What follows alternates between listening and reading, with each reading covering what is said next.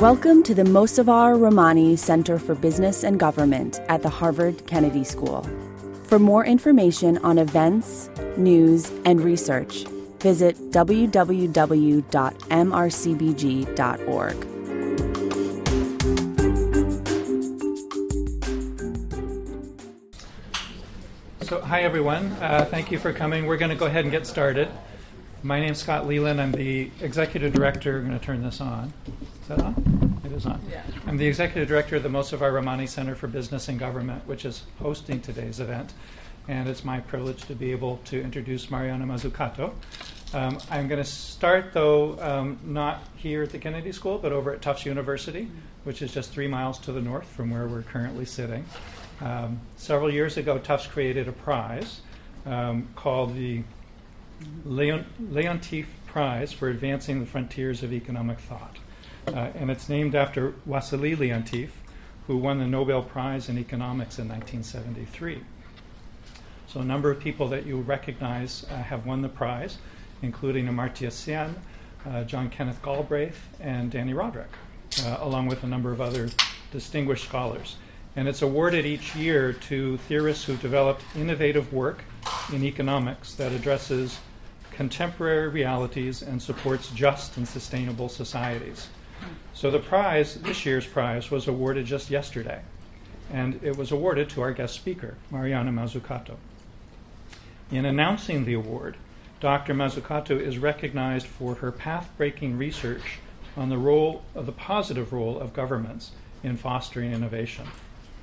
One of the directors of the institute that bestowed the award said this: "The topic of innovation receives a lot of attention these days. What has been insufficiently recognized before the work of Mariana Mazzucato is the critical role of governments in innovation, and hence the role of the public sector in the process of wealth creation. Mariana Mazzucato's work argues for concrete ways to make sure both the risks and the rewards are better shared so that smart growth is also more inclusive growth."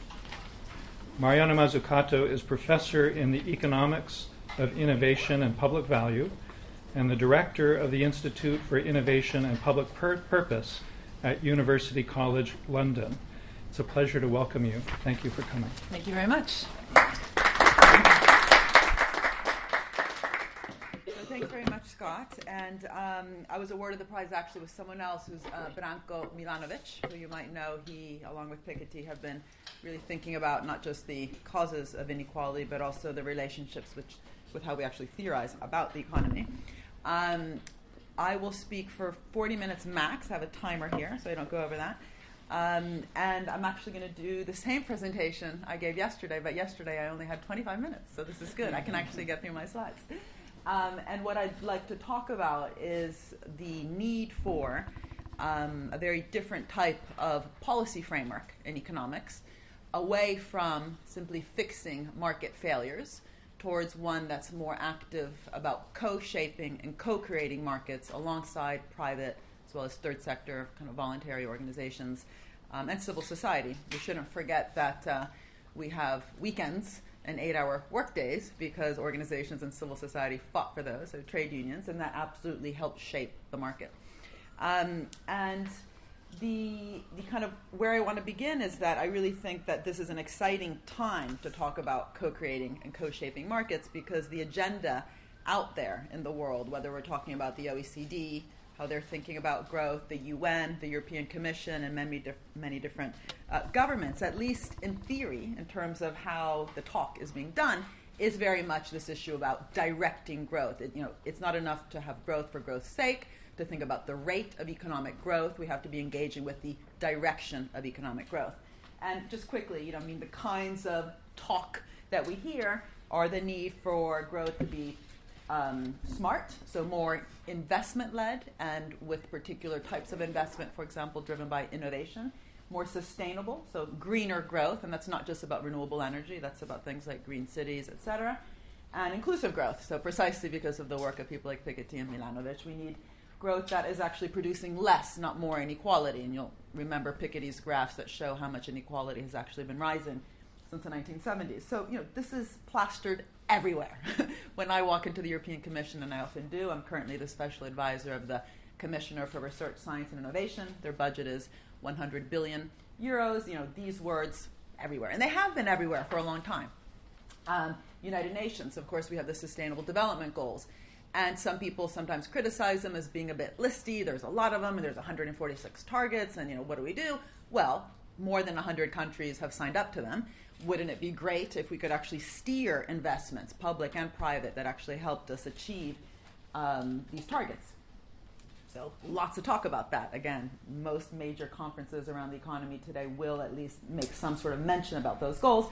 And there's also, in many countries, including where I live, which is the UK, a comeback of industrial strategy. And what's interesting there as well is there is a recognition that it's not, about funding sectors or giving different types of subsidies or investments to the life sciences, but actually, and I can't say this is completely accepted, but there's, again, talk about this, trying to get different sectors to come together to solve different problems, right? So whether it's the pharmaceutical company or the steel company or AI and design, what are the problems that these companies might be solving together, and how can we use policy instruments, whether it's loans, equity, grants, to actually help those companies interested in engaging with these challenges. So fantastic, right? Sounds great. We've kind of solved the problem. Now, the problem is that from the toolkit that we have, literally at the practitioner level, and I, like I'm sure many of you, work quite a bit with policymakers, whether it's at the city, regional, or national level, the actual toolkit that people still continue to have is driven by ambitions that are quite hard to use in terms of the metrics being used to have this kind of transformational growth. Because we shouldn't forget, these are really kind of radical things, right? I mean, having innovation-led growth in the UK, for example, which continues to grow through consumption, so that private debt to disposable income is back at record levels, changing growth, steering growth to become more investment and innovation-led requires a transformation. It requires structural change.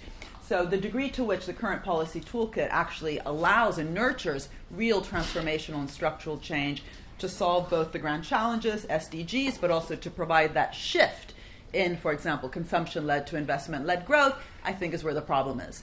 And what is the problem? Well, that there's, these words might sound good. In fact, often they're used to sound good, right? We need to enable, we need to de-risk, we need to facilitate business.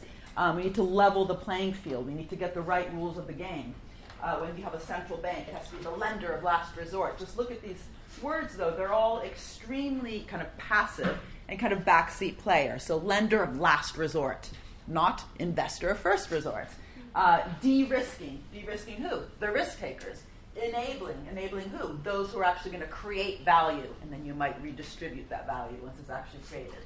Facilitating the private sector, when actually all those things that I just mentioned are really difficult. It's going to be really hard, really difficult to actually solve these grand challenges and the SDGs. A different type of word might be actually sharing the difficulties, thinking about those difficulties together, sharing the risks, but also sharing the rewards. I'll come back to these words later, but fixing problems as opposed to actively shaping and thinking about strategic direction. So fixing market failures, fixing system failures. These are all very kind of backseat player kind of agendas. And this notion that we're fixing market failures, as you all know if you've taken any kind of economics class, which I assume all of you have, is incredibly strong and embedded in the theory. There's all sorts of also fancy models and equations along all these. And of course, I would never say that we don't have market failures or that any of these kinds of policies, whether it's fixing the negative externality problem of pollution through a carbon tax or investing in basic research because of the public good positive externality problem. Of course, those problems exist, and of course you need different types of, if you want, fixing approaches, but it would be very hard to use a kind of bandaging up fixing approach in order to get the kind of transformational change, again, that I was talking about before. I'm going to try to convince you of this during this talk.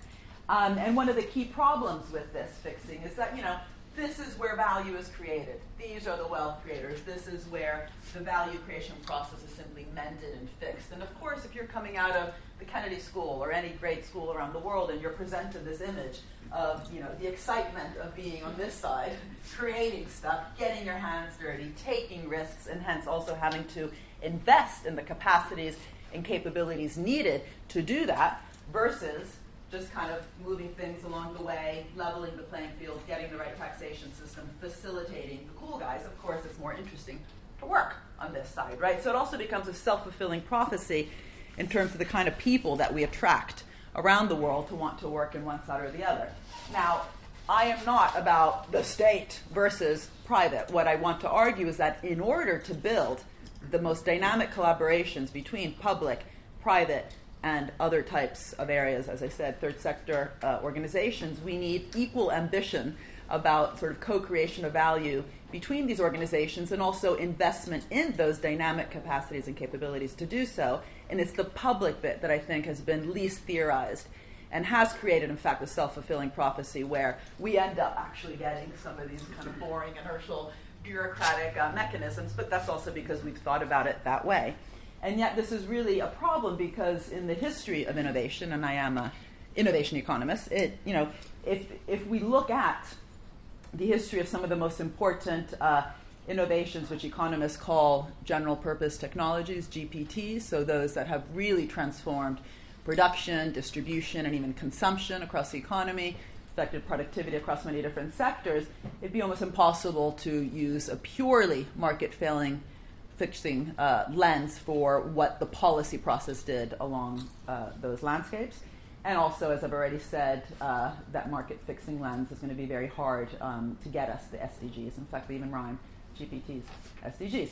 And so what I think we need, and I find much inspiration in Polanyi, is a real change in framework, a change in lens, like literally new eyeglasses through which to view the problem, going from, as I've already said, market fixing to active co-creation and co-shaping of markets.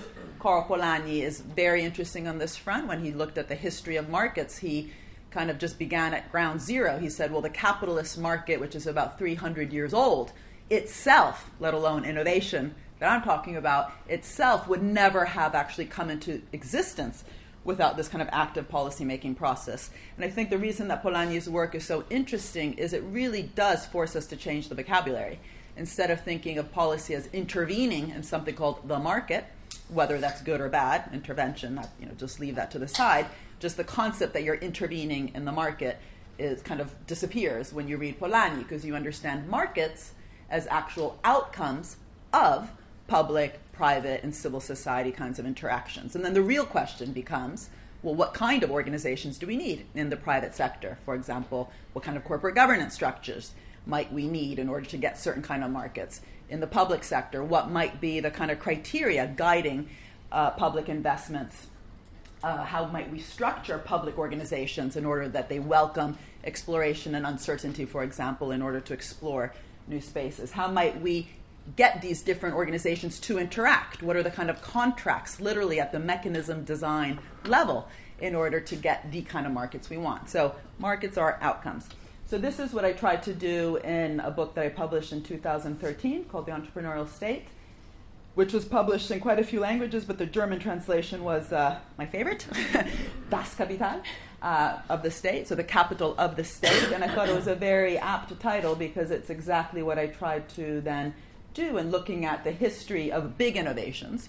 Again, those that really had quite a transformative impact also on the demand side and on consumption, but especially on the supply side, and the role that different types of state actors and organizations and the instruments used actually played this more active shaping role and, not lender of last resort, but investor first resort. And the capital of the state immediately makes you think of a portfolio, right? This is not about putting all your eggs in one basket, just doing the internet, just doing offshore wind.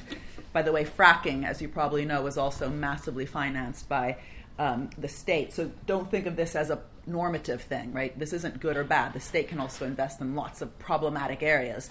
including wartime machinery. This is just kind of a fact that if we look at the history of innovation, we see this very active, broad, and deep role, an investor first resort role, high risk-taking, high welcoming of uncertainty, especially in some of the most capital-intensive areas. And then the big question becomes, well, what does this mean for the future?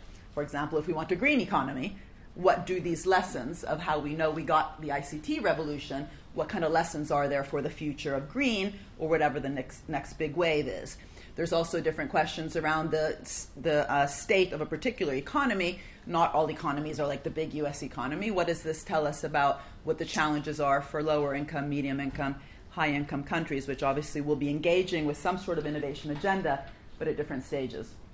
Let me just kind of focus for now on this issue of what the sort of reality was behind places like Silicon Valley, precisely because actually increasingly middle-income countries are trying to copy that model, and so you have different kind of Silicon Valley wannabes popping up around the world, and I would argue they haven't learned the lesson of the entrepreneurial state, the investor first resort, the market-shaping role.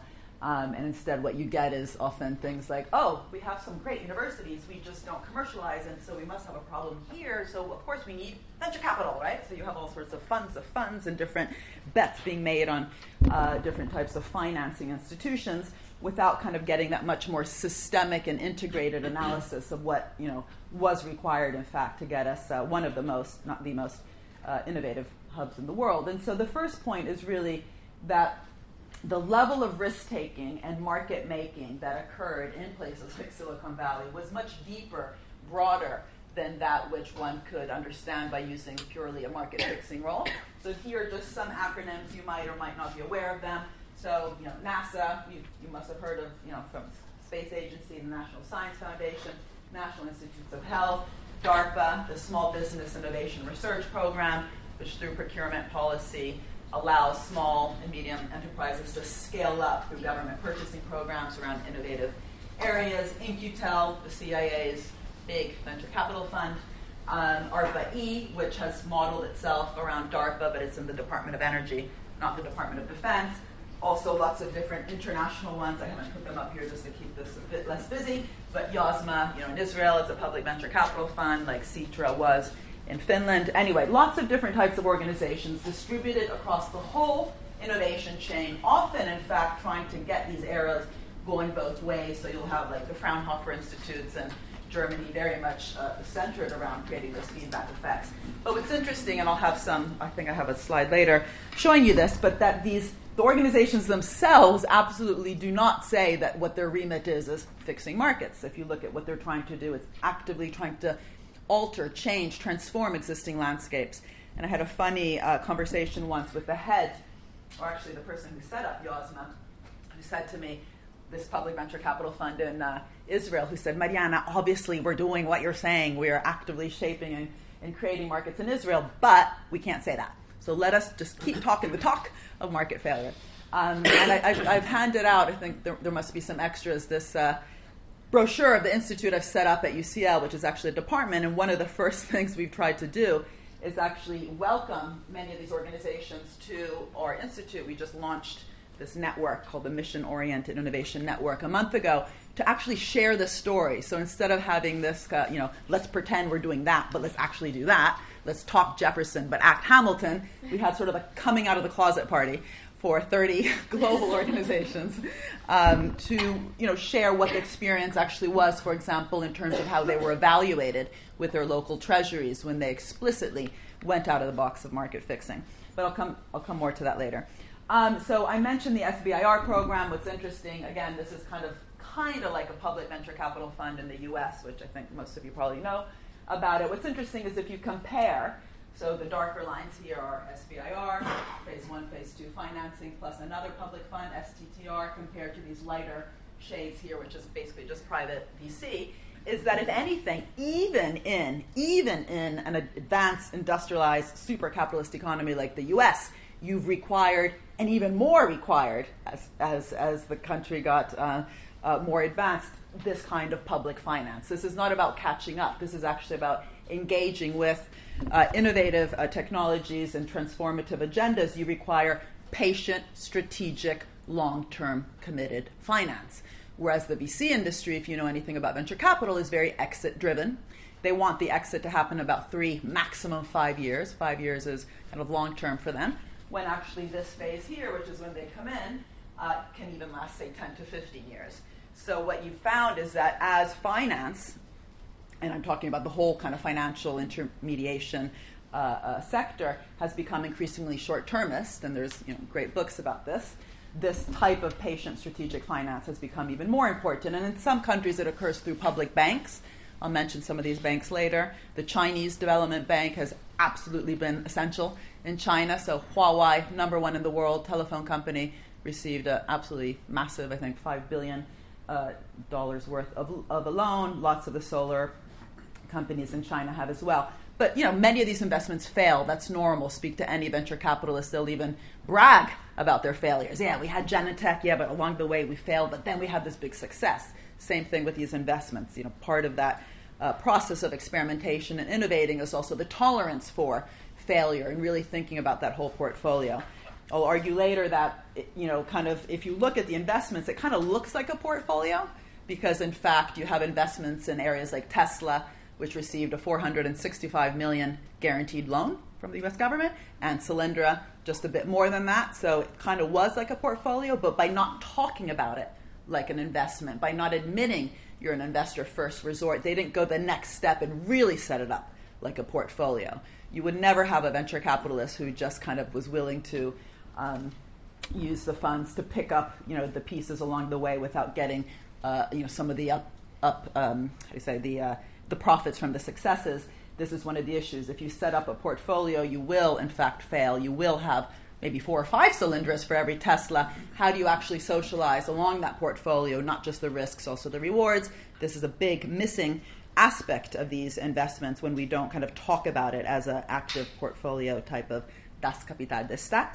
The iPhone, anyone who's worried about governments kind of picking power, and says don't pick winners, just, go back to leveling the playing field, to fixing market failures, we would never have any of our smart products in our phones because everything that makes these products smart and not stupid, let me pick up my dumb phone, were actually publicly financed, in particular public organizations, which doesn't mean that there wasn't private activity. Of course it was.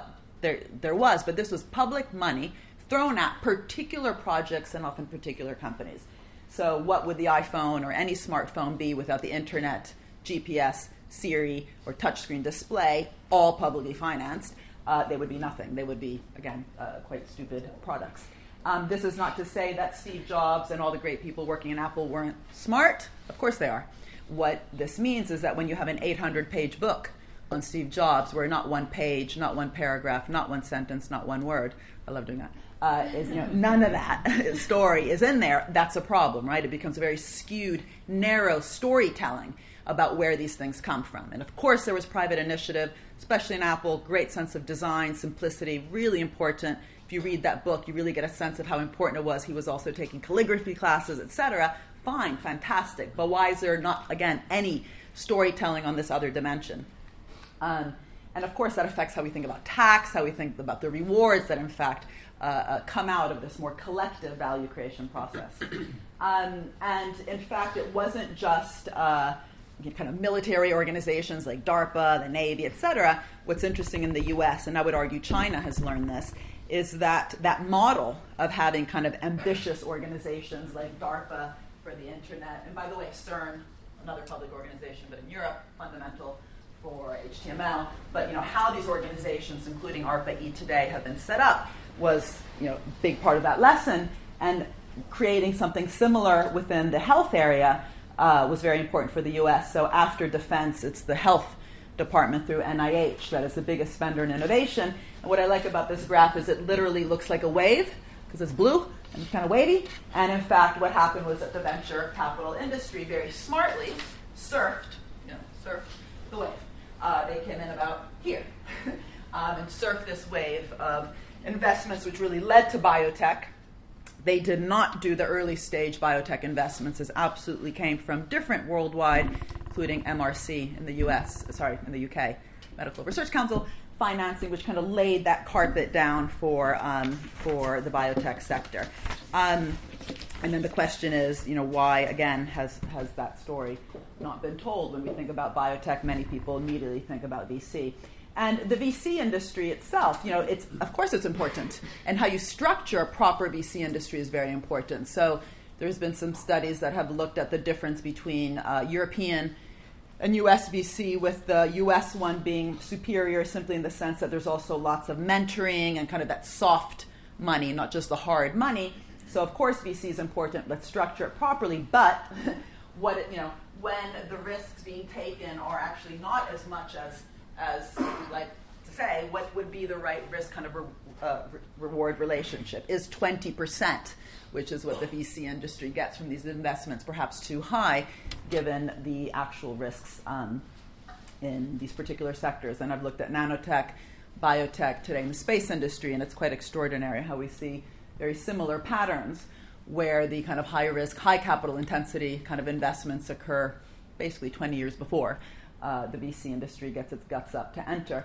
And this is, in fact, what we saw in green tech. And green tech, by the way, is a great sector to look at because there's actually a fantastic database. Any of you who are looking still for master's or PhD dissertations or even some undergraduate projects, you can use Bloomberg's new energy finance database, which gives you almost every type of financial investment made across the world around clean tech. And what we see, I've done quite a few papers with my colleague Gregor on this, Gregor Semeniuk, you see the kind of same thing, which is that this area here, high capital intensity, high risk, high uncertainty, within different parts of renewable energy have been financed by different types of public funds, and then VC comes in. And this, to be honest, is not a problem. It really is not a problem. It's when the stories that we tell around it don't capture that, then we get the wrong lessons being learned across the world. So too much kind of mythological trust in VC, but also, again, different narratives about what should happen to things like, capital gains tax. And we shouldn't forget, I always say this,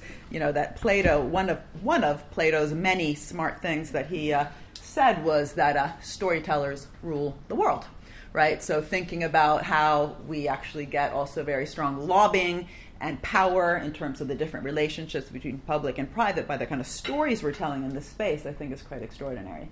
It's very interesting to reveal that and to then start asking what are the different kinds of stories that might lead to a different type of relationship given the evidence we actually have in the history of these sectors. So what's interesting in this area, clean tech, is the kinds of institutions that have been doing this bit, which is the hard bit, have been actually quite different from those that were doing it in ICT. So you have a big prevalence of public banks. I already mentioned before the Chinese one. So you have the Chinese Development Bank being probably the most active player in the world. The German Public Bank, the KfW, extremely active. The European Investment Bank. And interestingly, up until about 2 or 3 years ago, the Brazilian Development Bank, BNDES, also played a very important role. And they're not really well understood because many economists have no problem saying that a public bank should be counter-cyclical, which this bank obviously was. After the crisis, the disbursements went up, right? That's the whole point. Private banks kind of retreated, public bank increases, but they also directed it towards these climate protection projects. This is just the data for the projects in Germany.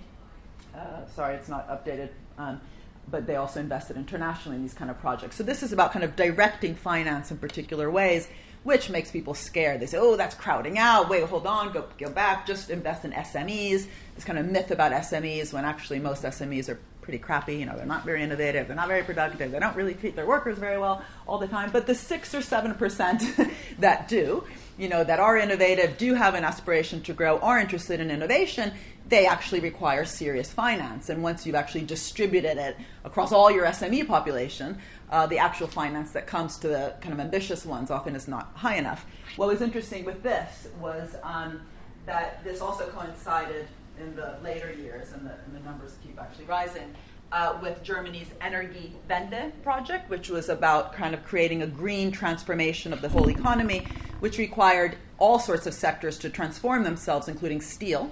So steel in Germany lowered its material content through repurpose, reuse, and recycle, which meant that also medium-sized companies and large companies needed to undergo that transformation, and this bank kind of lent money to those willing, I often say don't pick winners, pick the willing to transform themselves around that green mission. Anyway, just to say this stuff isn't not understood very well, right? Just the fact we go back to the whole picking winners problem and, it must be crowding out. If you have an ambition about directions, you should just let the market decide. Had we done that, we would not have gotten any of the technologies in our iPhones. And again, I'll repeat, this is not a normative question. This is just a fact. Now, what should be invested in? Should be, once we recognize these histories, be much more up to debate, right? Is it fracking? Was fracking the right thing to do? Was absolutely government financed? We then had a big debate internationally about fracking after it was financed. But once you admit the role that the state actually can play beyond this kind of facilitating role, you immediately start asking other types of questions. Well, how can we actually make sure that these investments produce public value? How can we get more citizen engagement, given that citizens in the end are co-financing this through, whether through tax dollars or creating money, it doesn't matter. The point is it's a political process that actually gets us those kinds of investments. So what I want to do with the rest of my time, I think I have 13 minutes here, is to ask this question, which is, well, what does all this mean? Well, it's not enough just to say market shaping, market making, not just market fixing. Does this actually provide us with a different sort of lens? What might be a different framework? What might be the different words, the vocabularies, the discourses, the stories that we tell? What are the new categories? And so I framed this just to sort of keep with the lion motif that was in the front cover of the first edition of my book. I've called it Roar. Sorry if I'm obsessed with these lions. And I have a great quote later by Keynes. I'll just tell you what it is now because I tend not to get to that last slide. He said to Roosevelt, he said, we got a problem here. This was 1936. He said, I use the word animal spirits, which makes you think about lions and tigers and wolves, but actually we got a bunch of domesticated animals out there. We have gerbils and hamsters and pussycats. So in some ways, think of this as a framework to get those pussycats to want to roar. What is, again, what are the real kind of different types of dynamic questions we might be asking so we don't get into the usual kind of static picking winners, crowding out, which doesn't mean you don't have a picking winners problem. You absolutely do, but you especially have it when you don't have an ambitious state, when a state just sees its role as giving subsidies to one sector, subsidies to one firm, as opposed to having this greater ambition to produce public purpose and public value. So these are the 4 questions I want to go through now. I'm going to go through them quite quickly. It's really just to give you a sense, a flavor of what this is, but I'll just state them. The first is getting over this kind of psychotherapy problem that we have of, don't pick. Of course we got to pick. Everything that's interesting that was picked, was picked. Even the welfare state was picked. It didn't just happen, right? So the question is how? How do you actually set a direction, make strategic choices, but not stifle the innovative process while you're doing that? Actually really enable lots of bottom-up experimentation, and what you're picking is a broad direction, right? You're not picking offshore wind. You're picking the green transformation, which will require a whole portfolio of different types of investments and instruments which enable that bottom-up process. That's the question. Second, in order to do that, to produce the DARPA-type organizations across health, across different ambitious programs around cities, what can we learn about the lessons of the past on how to build explorative organizations that are able to, again, welcome risk, but also learn from failure. It's not enough to say risk, fail. Yeah, well, learn from your failure, right? That's how we ride bikes. We fell down, then we learned, then we stood up again. But if you, in the meantime, are outsourcing all your knowledge, and that should be a word you're familiar with because there's lots of outsourcing going on from public institutions, you won't be able to learn from that failure. And by the way, I'll go on, otherwise I'll get distracted. Assessment, how do we, if we're shaping and co-creating markets alongside private and other institutions, how do you assess those investments? So much of the assessment that occurs in ministries of finance and treasuries actually comes quite linearly from a market failure approach. So you're actually evaluating whether you fix that market failure. But what if you were doing something bigger than that? Like the BBC has absolutely gone beyond just fixing market failures in its area. It's also invested in soap operas and talk shows, but with the real ambition towards producing public value. How would you evaluate that? And risks and rewards, something I'm very passionate about. I'm working on this quite a bit. Danny Roderick, who's here, of course, picked this up a year ago as well. This whole issue of how do we actually use different techniques, whether it's equity, whether it's pricing schemes, whether it's conditions on reinvestment, whether it's how we structure the IPR system to make sure that we're not just socializing risk, but also rewards. So let me just, again, give you a quick flavor. First one, directionality and picking. Well, one thing I've done recently is really worked concretely, actually, with some policymakers, in particular the Commissioner for Research, Science, and Innovation, and the Commission, to think about those lessons about directionality that we can learn from, say, the man on moon. So the internet and all these great things we have on our phones are actually kind of, I'm putting this quite simplistically, spillovers from having this ambition to get to the moon and back again safely within one generation. They weren't obsessing just about the internet. The internet was solving a problem along the way. And having that, and the other thing that was interesting, well, I'll tell you two things that were interesting about getting to the moon. A, it was very ambitious, bold, inspirational. It got all sorts of people wanting to actually learn STEM subjects again. It required lots of different sectors to do it. So, clothing had to innovate. You could not get to the moon in jeans and a t-shirt. It was not just an aeronautics problem. But also, along the way, lots of different projects, hundreds of projects actually, had to be solved, kind of homework problems, of which many failed, right? So that whole level of bottom-up experimentation, cross-sectoral investment, bold and ambitious kind of mission setting, trying to tackle even a bigger challenge, which was, the space race and Sputnik, is, the model here. So start with the big challenges like the SDGs, but if you just stop there, like the European Commission has for the last 10 years, you don't get very far. If you're just saying smart, inclusive, sustainable growth, and transform them into missions, concrete, right, targeted, with time bound, that you can actually say yes or no, did you reach it or not after 10 years? And if along the way you're not getting any closer, perhaps turn the tap off there, pivot, and move somewhere else. But again, mission setting and all that different projects. So what we did was we looked at all sorts of different examples just to tease out what the issues are. And the issues are big, because if this just becomes another way to capture policy, I got a mission, that's going to be a problem. So I'll mention some criteria in a minute, but just to give you an example, challenge, clean the ocean, get all the plastic out, lots of different, broad investments across different sectors and lots of different projects. Well, your lending, for example, if you're a public bank, to some of these sectors will be conditional on you actually showing you're kind of playing the game in whatever way, right? You cannot be micromanaging the process. You don't tell them what projects to do. This comes up bottom up. But you could also transform your instruments so they're conditional on playing that game or the different games. Obviously, a country will not just have one mission.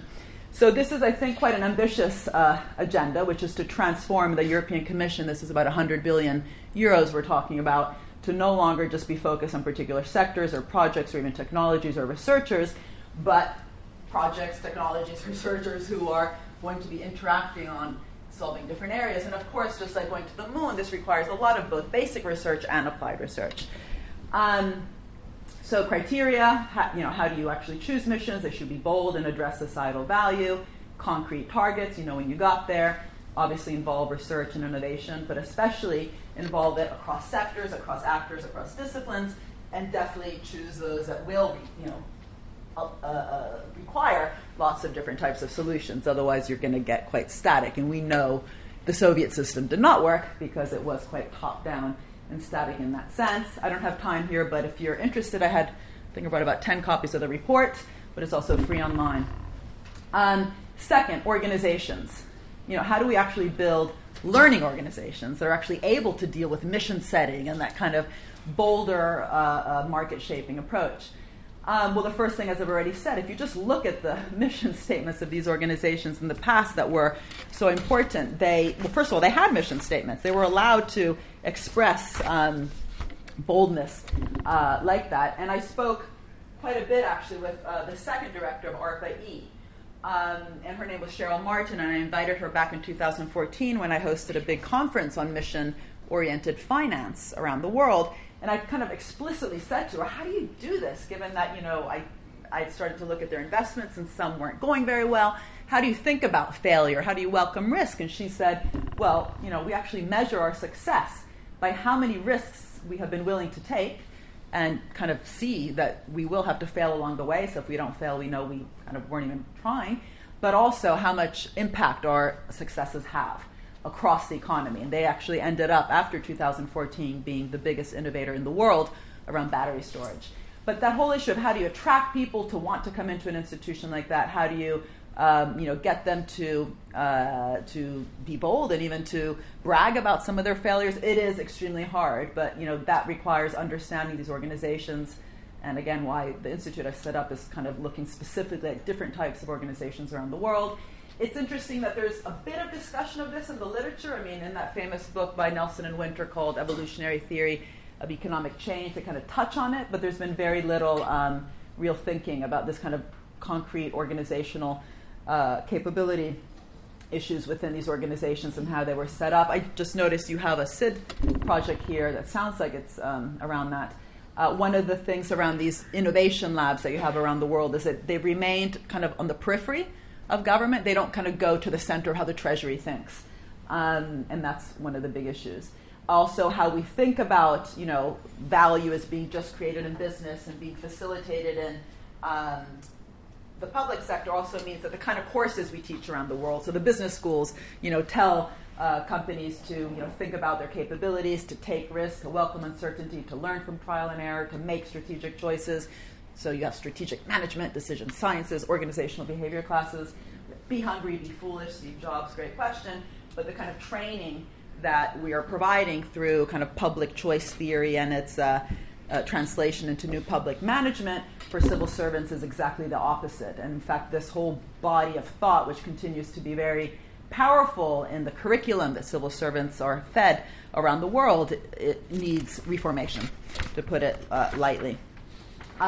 Assessment, how do you evaluate these public sector investments when they're actively creating something new, not just fixing an existing thing? Well, obviously, if you're checking whether you corrected something within an existing market versus whether you actually created something else and created real additionality, making things happen that would not have happened anyway, requires a different tool set. And what we've been doing is looking literally at particular types of evaluations. I've already mentioned the BBC, but also these public banks. Ironically, those public banks, like the one that is in my country, Italy, which don't have these kind of ambitions to transform, they end up really focusing so much on guarantees and subsidies, which are part of the problem, right? They create this kind of parasitic public-private relationship versus a kind of co-investment role. It's very interesting in health, where there are these big public actors, why they have also often been kind of captured along the way and haven't really been bold about redefining the market. So most of the spending in health is around drugs, very little around diagnostics, surgical treatments, or lifestyle changes. There's people who think that it might be good to jog and to eat yogurt and to wear sandals, but the kind of being facetious here, but if you just compare the amount of money going into drugs because of the pharmaceuticalization of the way we think of the health market, that's also something very important, that those public organizations interacting in this market-shaping process should be redefining what we even mean by the market. This was that great quote by Keynes. Let me just move on and just say that what's interesting is many of these investments that I'm talking about, they're direct. I've already mentioned this problem with subsidies and kind of tax credits, but you can look around the world and you can see the difference between kind of tax incentives, this lighter blue, and direct government funding. For example, in this case, to help companies invest in R&D. And what's quite interesting is, first of all, that there's huge differences, but most of what I've been talking about is this dark blue line. And there's sort of 2 points. Those countries that rely too much on tax incentives, that assumes that business already wants to invest, right? And that if they do already want to invest, then that might affect how much exactly they invest. But what we've seen is that the amount of direct investment, but especially its structure, so again, the degree to which it's kind of mission-oriented, pushing new frontiers that later gets business interested, that's what actually creates additionality, getting businesses to want to spend in R&D that they wouldn't have spent anyway. Then if on top of that you do a tax credit, that might affect your marginal spending. But it's very hard to get business to want to invest if they don't sort of see a new opportunity. And that's in some ways what these mission-oriented investments and more directed, ambitious, strategic investments have done, which is to create that willingness, which then these incentive schemes can affect. And so those countries that have higher business R&D spending are also ones that have benefited more from those kind of investments. So I'm out of time. I'm just going to go quickly over this last point, which is this whole socialization of risks and rewards. And here the point is that you don't want to just be funding big expensive things and then just hope for the best, that that's going to create great social value in the economy. It's also about creating that discussion about what we're investing in, that's that mission setting, but also thinking a bit more realistic about how to distribute those rewards. And people sometimes forget that the year that NASA and DARPA, just two kind of emblematic mission-oriented organizations, were set up, the top marginal taxation rate in this country under a Republican military general, not a communist president, Eisenhower, was, anyone know? 90%. Yeah, over 90%, 91%. So, it kind of used to come back through taxation. But even when it came back through taxation, there's, I'm not sure that's the only system that should be used to think about this. Because if you're just investing in upstream basic research, then you can kind of assume that there's also going to be some big spillovers across the economy. In some ways, that is the public reward. But as we have had increasing financialization of both the financial sector, but also actually of the real economy, this need for actually these public investments to go further on also downstream, that's when you get particular companies like Tesla, getting the kind of loan it got. Again, Solyndra got the same amount. Apple also got a very early stage loan through a different program. Google's algorithm, went to a particular company through NSF. There's different ways that we could also restructure these relationships so we get more symbiotic and what I call mutualistic partnerships and ecosystems. We should really learn from biology for this. And that could be conditions on reinvestment instead of having this massive hoarding and financialization of companies using things like share buybacks instead of reinvesting their profits back in. Why not? That's what we did, by the way, with Bell Labs, very innovative company, R&D lab within AT&T. That came from government forcing AT&T in exchange for its monopoly status to reinvest its profits into innovation. Very interesting story there. There could be ways to restructure IPR so it's more narrow and weaker instead of having very broad and strong patents and upstream patents, which then hurts the ability for that knowledge to be diffused once the patent's up. That could be part of the public reward. We could cap the prices. This is just so obvious. It's crazy that we don't do it. Prices of the drugs that are financed through over $30 billion every year of public money. Why not? It's never been done. Even though if you read the Bayh-Dole Act, which allowed publicly funded research to be patented, they kind of foresaw that problem, but governments never enacted their right to cap those prices. Negotiating conditions, income contingent loans. We do this with students. Why not with companies? It's quite extraordinary. Different types of equity deals. I'll just close with this story because it's so extraordinary. When Tesla got that $465 million guaranteed loan, Obama had all these Goldman Sachs guys in the government. Probably know that because some people criticize him for that. And the one time they could have been useful, they said nothing. So what he said was, if you don't pay back the loan, we get 3 million shares in your company. And it's not clear why you would want 3 million shares in a company that doesn't pay back its loan. It's probably not a very good company. Had he said, we get 3 million shares in your company if you do pay back the loan and you're successful, the price per share went from 9 to 90, and 3 million times that difference would have more than paid the Solyndra loss in the next round of investment. And that is, in fact, that kind of Yozma type of thinking, and there's really no reason why you wouldn't do that. You could also just retain some of that equity for a period, and this isn't about lining politicians' pockets with that money. It's about putting it perhaps into some sort of innovation fund to fund the next round, etc. Anyway, we don't have that. Now I have other slides here just telling you how bad things are about that we actually have sort of allowed some of these very large companies that do get these big benefits from public money to, for example, spend more than 100% of their net income on things like share buybacks and dividends. But I don't want to go into that because that would bring us too far away. I'll just say the last thing, which is I really think this whole issue of thinking about a different type of innovation and industrial policy requires us to, in the first place, kind of rethink this whole dichotomy here, which has been sold to us and is sold by economic theory when we just talk about fixing, enabling, de-risking.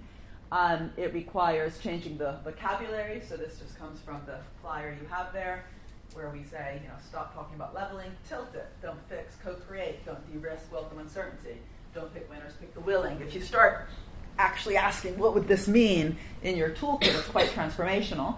I definitely welcome you to get in touch with the Institute in London if you're ever around or if you're interested in getting involved in some of our work. This is my new book. It's out next week in the UK. It's out in September here. And what I do here is kind of start from the beginning, which is what are the actual theories of value, where value comes from in the economy that have been part of the problem. But let me stop because I'm 5 minutes over, and welcome questions.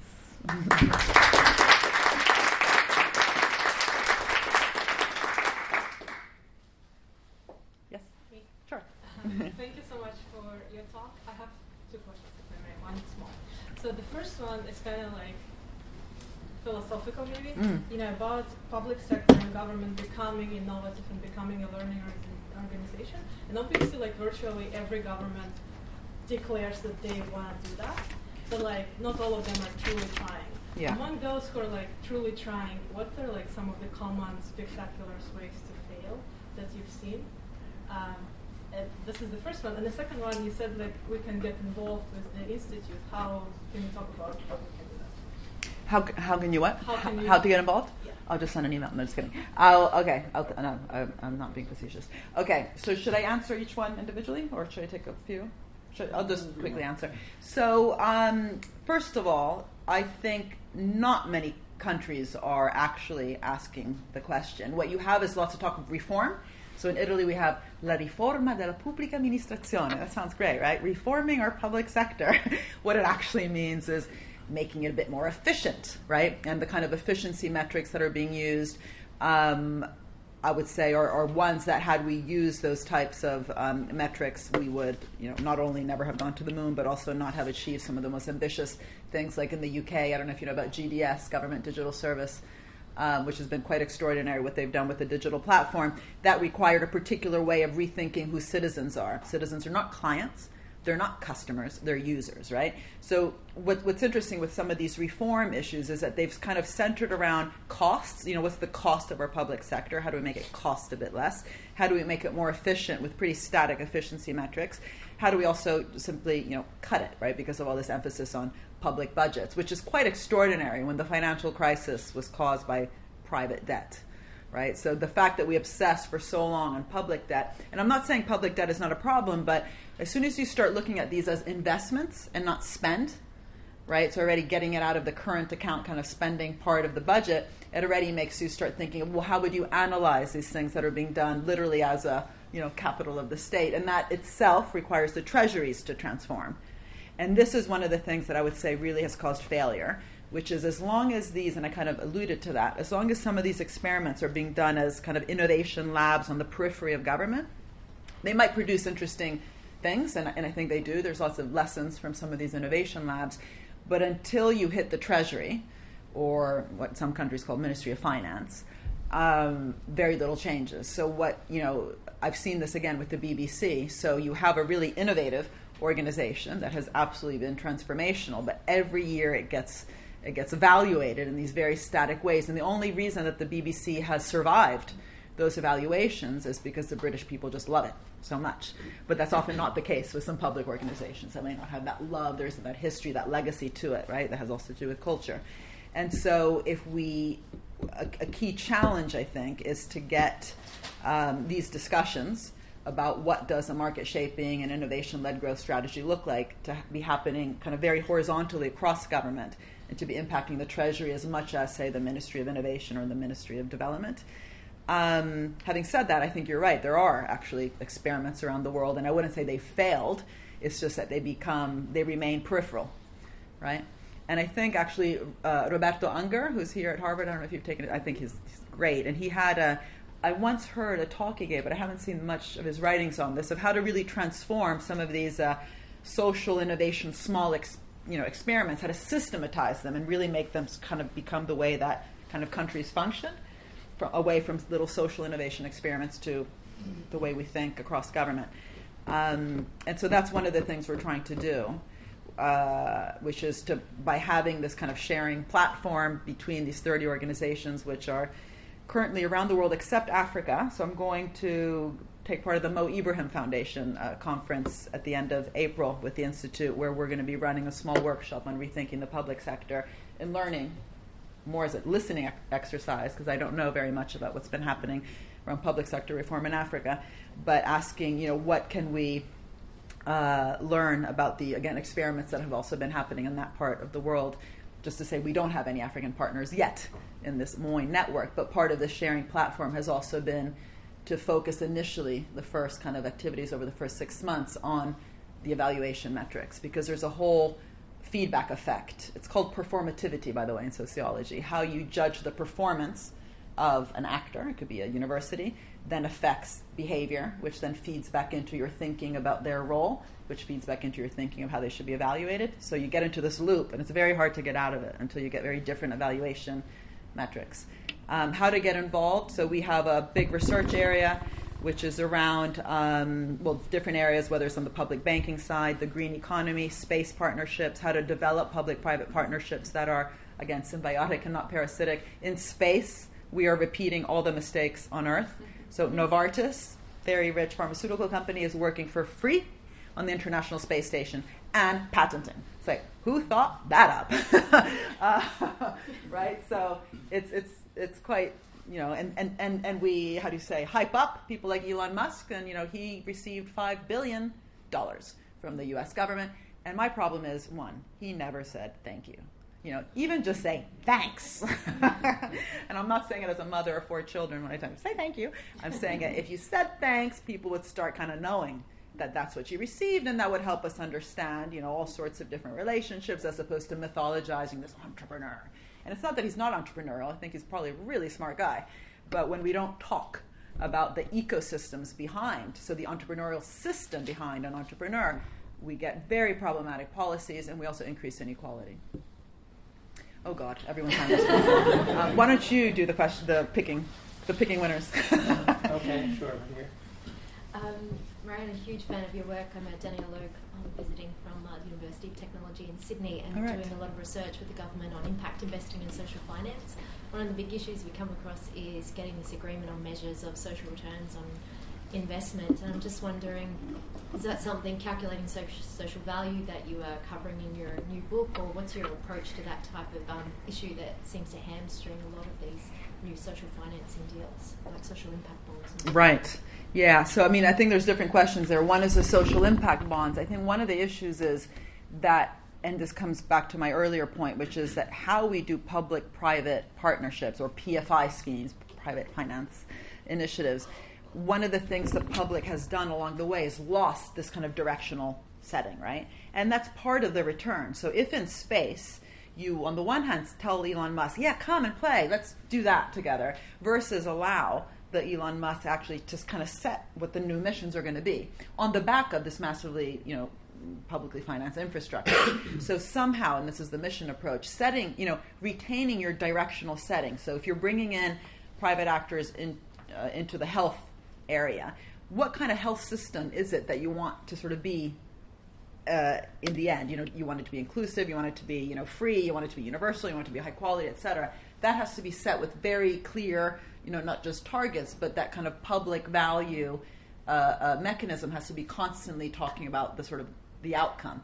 What actually happened in the PFI schemes in the UK is they completely kind of gave up that direction setting, brought in the private sector, and the public sector simply de-risked, this word, de-risked the private initiative without then having control over the outcome of what kind of health system actually was arising. And one of the issues is that because that also entailed outsourcing a lot of activities, as well as some of the knowledge creation activities, you actually do become, I don't want to say stupid, but it's not just about, you should be in control. Is, are you actually investing in the capacity and the capabilities to even understand the space in which you're operating?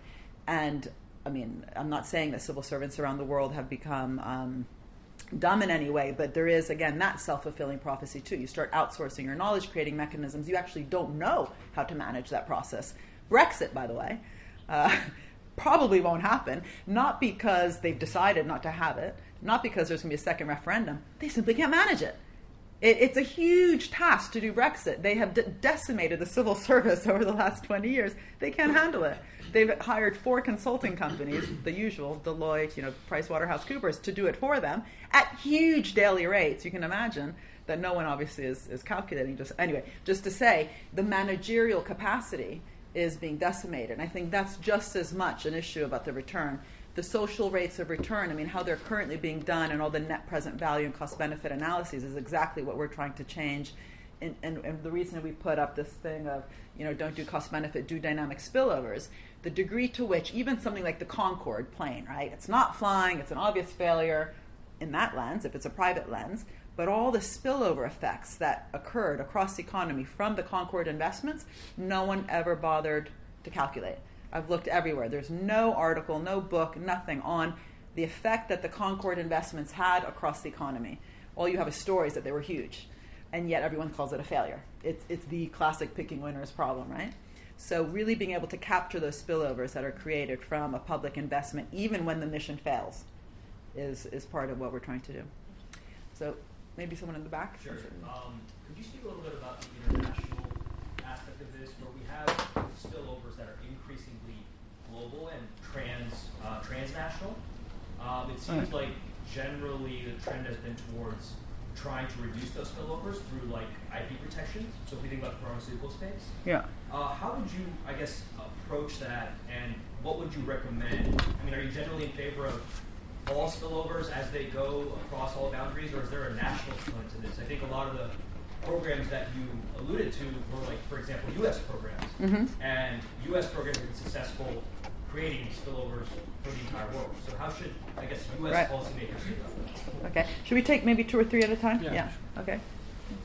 You mentioned that you're about to partner up with, I think, some countries in Africa. Yeah. And my question, when I was listening to your presentation, I kept thinking about how can countries that are dependent on international aid try to escape that trap when it comes to public finance going into innovative goals in the end, when the international aid money is so limited and there are so much conditions involved in it. So, but the question is, how can they do what? How can they avoid what trap? How can they, try to do what you're suggesting for them to do in terms of putting money into less common places to support innovation? Okay. So maybe one more, and then we'll get another round. Yeah. But sorry, what time are we allowed to stay here? Till 2:30. Oh, good. Okay. Thank you. I just want to ask, how do you evaluate the efficiency of government leading innovation programs?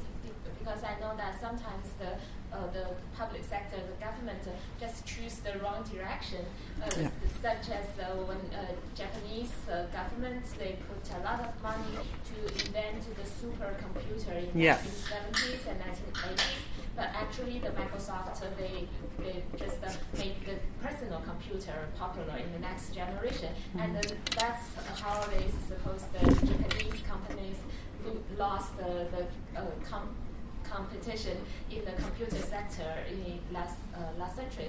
So sometimes if the private sector makes some mistakes in the direction, it's okay. But if the public sector put a lot of public funds into it, but the direction shows nowhere, how can we? Okay.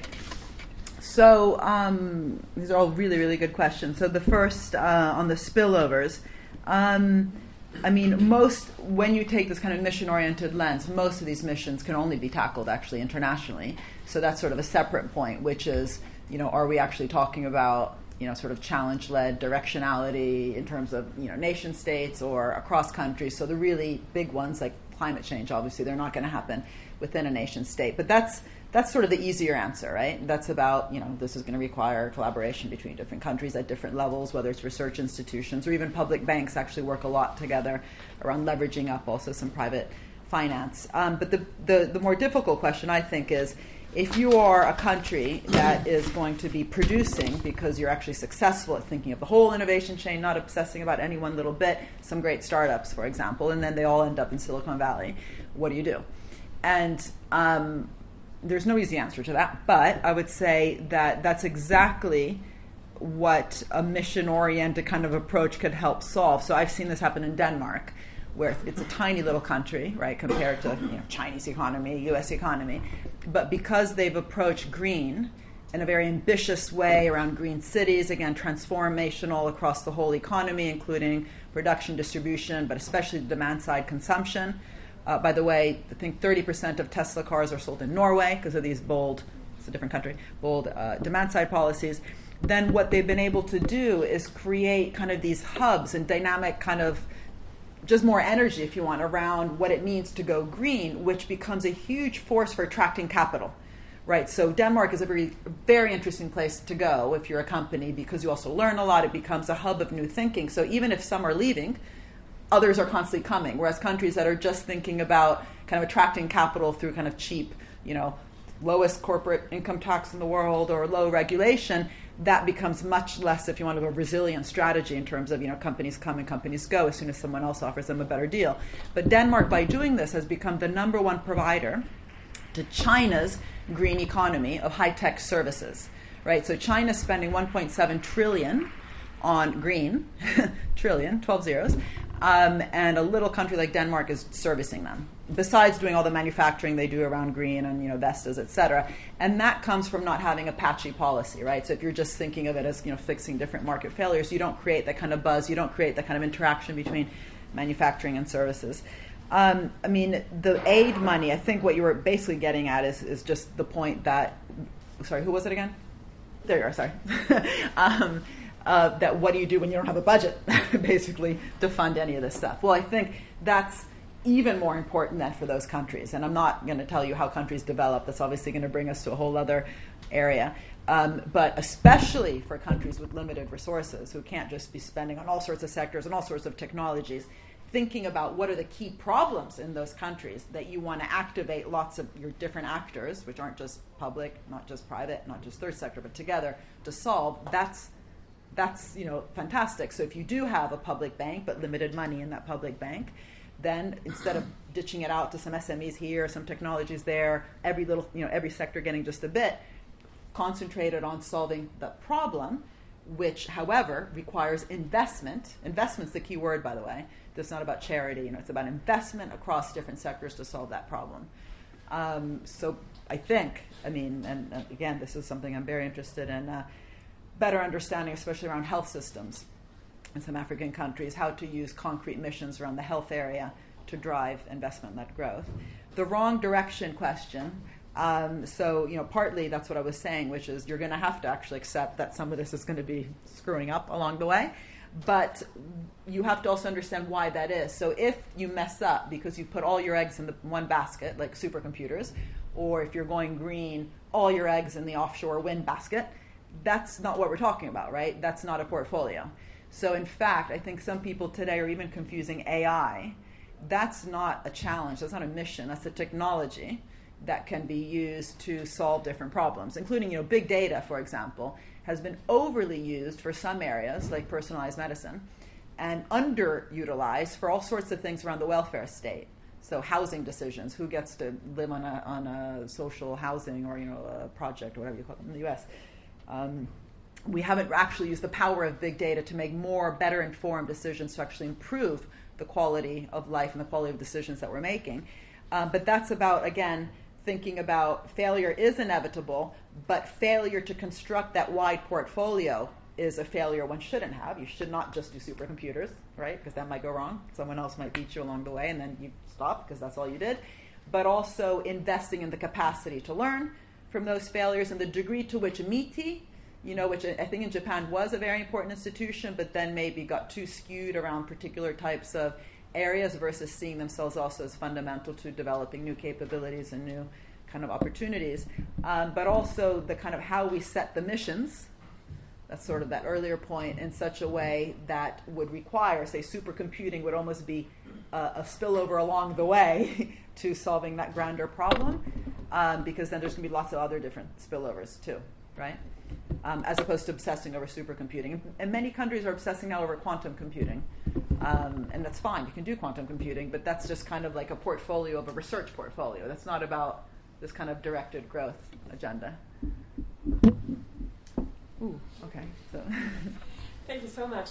Really important. I wonder how states respond to you talking about this. Mm-hmm. And I asked because I first started reading your work when I was an early policy analyst, writing speeches for my government, drafting them on why which government? Germany. Okay. Why the state is so bad at innovation, and why we rely on the private sector. So I guess the question is twofold. One, why is that narrative still so powerful?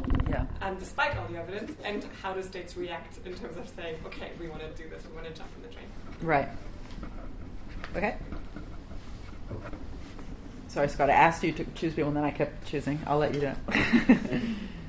Thank you for the presentation. My question is related to the political barriers that you might encounter. So I was thinking a lot in parallel to the East Asian development state model, and I see some parallels with that. And I'm wondering if that was legitimized by a much stronger state, as well as the acceptance of this political business elite, the nexus of a political business elite. Then how do you see that playing out in, I guess, the international context? And if you agree with that, then what would be the political acceptance or appetite for that kind of model? So you mean the role of leadership, basically, that in some of these East Asian countries they wouldn't have developed without a political elite that made certain decisions? And what's the role of... Very strong state. Very strong state, yeah. Okay. So also lack of democracy, maybe, in some places? Yeah. Mm-hmm. Oh, sorry. I'm sorry. Did you already ask a question before? No. Okay. Sorry, I was just looking at you. Yeah. Okay.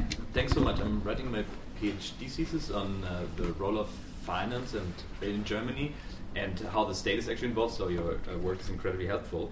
And I was wondering, I have two quick questions, and they are both to the sort of how I understand your argument that is very important, sort of to change the narrative and how we really think about state versus market and their connection. At the same time, the story and the narratives are all also connected to sort of vested interests, right? Yeah. And we know that neoliberal think tanks and all that, and they are connected to financial industry. And I would like to hear some ideas you might have that if we think about how changing that, how this is related to also changing interests and all these sort of related topics. And then the second aspect, very much related, is that you mentioned that this is already embedded also in educational systems, in business schools. And again, where would you start giving new ideas and changing that? Okay. Should we just take two more? Because I don't think we're going to have time to do it. We're out. So, Hi, thank you for taking my question. I'm from South Africa. My question would be, with the history that we've just created for ourselves in the last 10 years, whereby the private sector as well as government colluded to strip off the assets of the public, how would now the youth who are now left unemployed participate in rebuilding confidence from the investor to say, come and reinvest in South Africa? Right.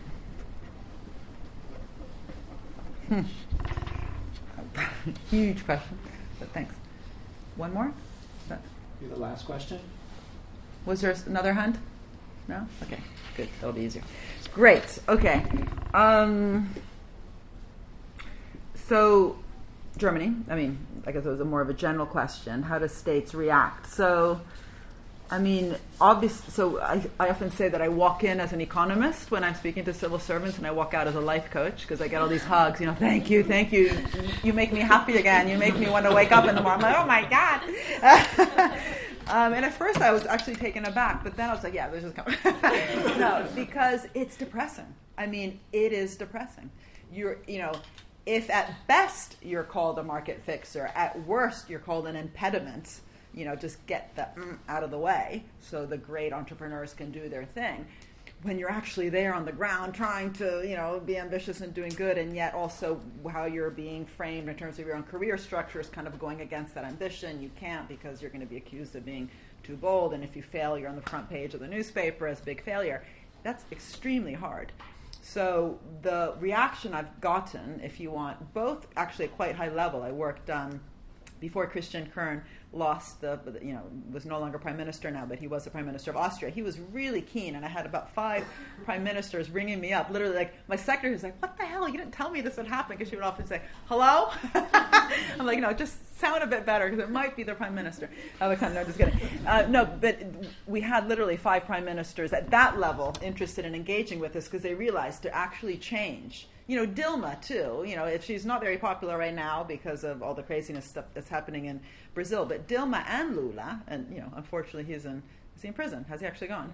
Oh, my God.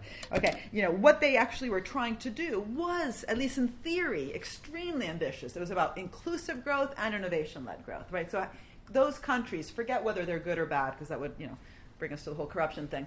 But at the level of prime ministers, what I found was they really liked this idea that, innovation-led growth is not about innovation for innovation's sake. It's also about just making different choices, and how then you also think about that whole risk-reward thing becomes a very it just becomes a more activist agenda around how we think about inequality. It's no longer just about redistribution, which, to be honest, as important as that is, it's a bit boring, right? Because if at best kind of social democratic parties and center-left kind of agendas are about redistributing the wealth created elsewhere, it's kind of hard to get people interested, and that leads to populism, right? I mean, lots of things lead to populism, but that becomes a force that some people that I met at very high levels recognize as a new narrative for also combating what was also this disillusionment with, what are we actually talking about?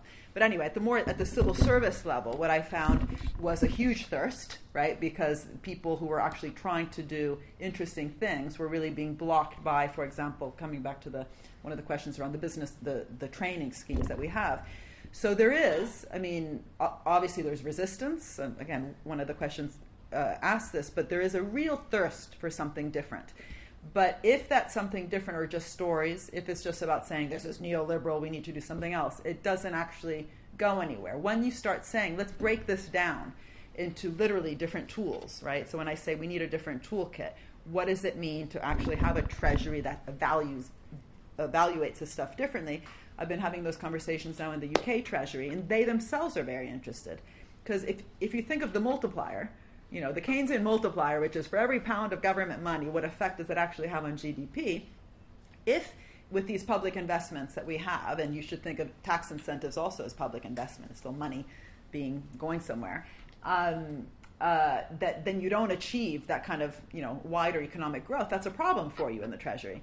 So the same Treasury people are extremely worried about capture, right? When you have an industrial strategy that is captured by, say, pharmaceuticals or financial services or even the creative sector, that becomes a problem for how you think about that kind of, also growth at the Treasury level. So what I'm trying to do is to sort of both think about these things at a very kind of practitioner level, but again, at the same time, it has to happen at the same time. It can't be kind of chronological, putting it at sort of at the center of how the Treasuries think about their way to engage, because the instruments that we're talking about are funded by the Treasuries, right? So they are constantly evaluating them. And I guess the quick answer is there's a real thirst for this, but it's extremely hard to do it unless we are actively creating different kind of discourses and narratives about it. And that's about revealing. That is literally about getting stuff into the newspapers. The fact that I can bet you very few people in this country know that 75% of new molecular entities with priority rating, in other words, important drugs, medicines, are funded by the state is a problem. The fact that people don't know that Google's algorithm was funded by the state is a problem. The fact that no one knows that Tesla or Elon Musk got $5 billion, Tesla got close to $500 million, that is an easy problem to solve, right? If people start writing about it. It's much harder to set up a new curriculum. The issue around the political elite, I think there's two issues there. People matter, and this is one issue within even the U.S. government. Up until now, Trump is the first president who's actually, I think, dismantling some of these organizations I've been talking about. Reagan financed them. When you have a mission-oriented organization, it's actually an honor to work for it.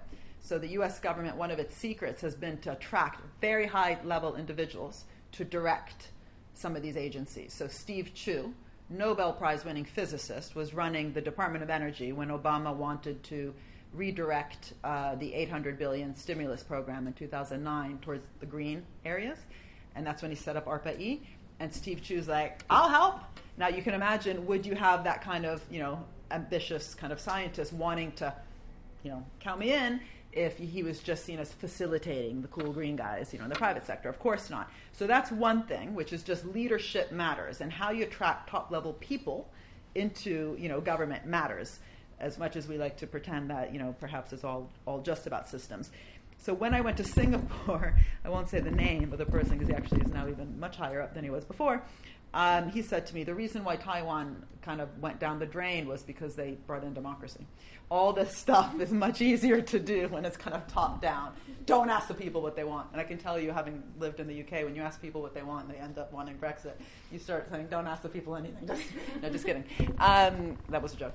But I'm from Singapore. So. Are you from Singapore? Okay, good. So that's an issue, right? I think there's one issue is around meritocracy.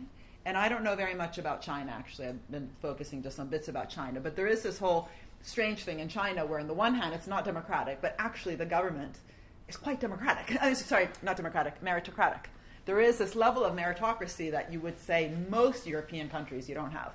You have a lot of well-meaning but not very intelligent people, in many governments around the world. And so how China has sort of combined those two things, which doesn't mean it's good or bad, it's just a fact, right? That democracy does not always go together with meritocracy. But Singapore, what's interesting to me was they had all sorts of different ethnic groups in government, right? Yeah? I mean, and so on the one hand, it's not very democratic, but they have had other types of ways to bring in, different types of opinions. And again, meritocracy, that I would argue we have less of that, say, in the UK, where everyone who's in government has gone to Oxford, Cambridge, and Eton, basically.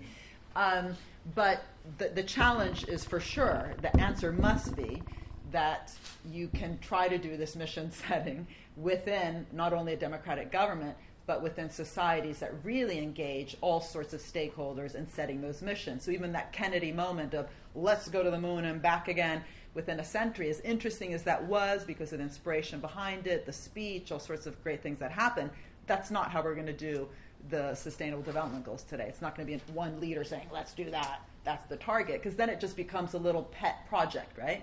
How to really harness movements is what Germany did with the Energiewende.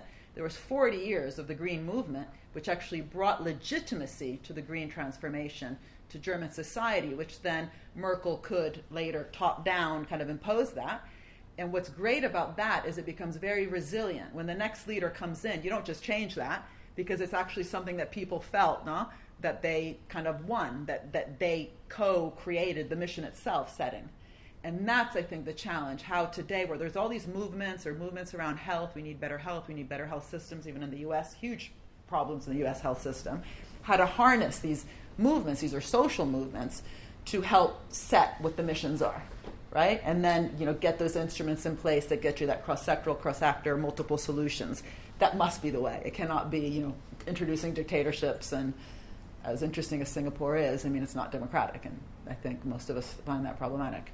So I think I'm sorry. I'll just say with South Africa, the issue of trust is huge. I'm from Italy. Let me tell you, we got problems around corruption, mafia.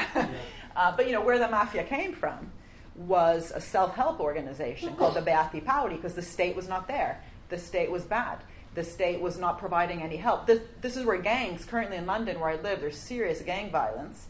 And also in my neighborhood in Camden, where these gangs are coming from, are the sense by these young kids, teenagers, 17 to 20-year-old boys, that the state is not there, right? You form the gang, and then whatever. There's all.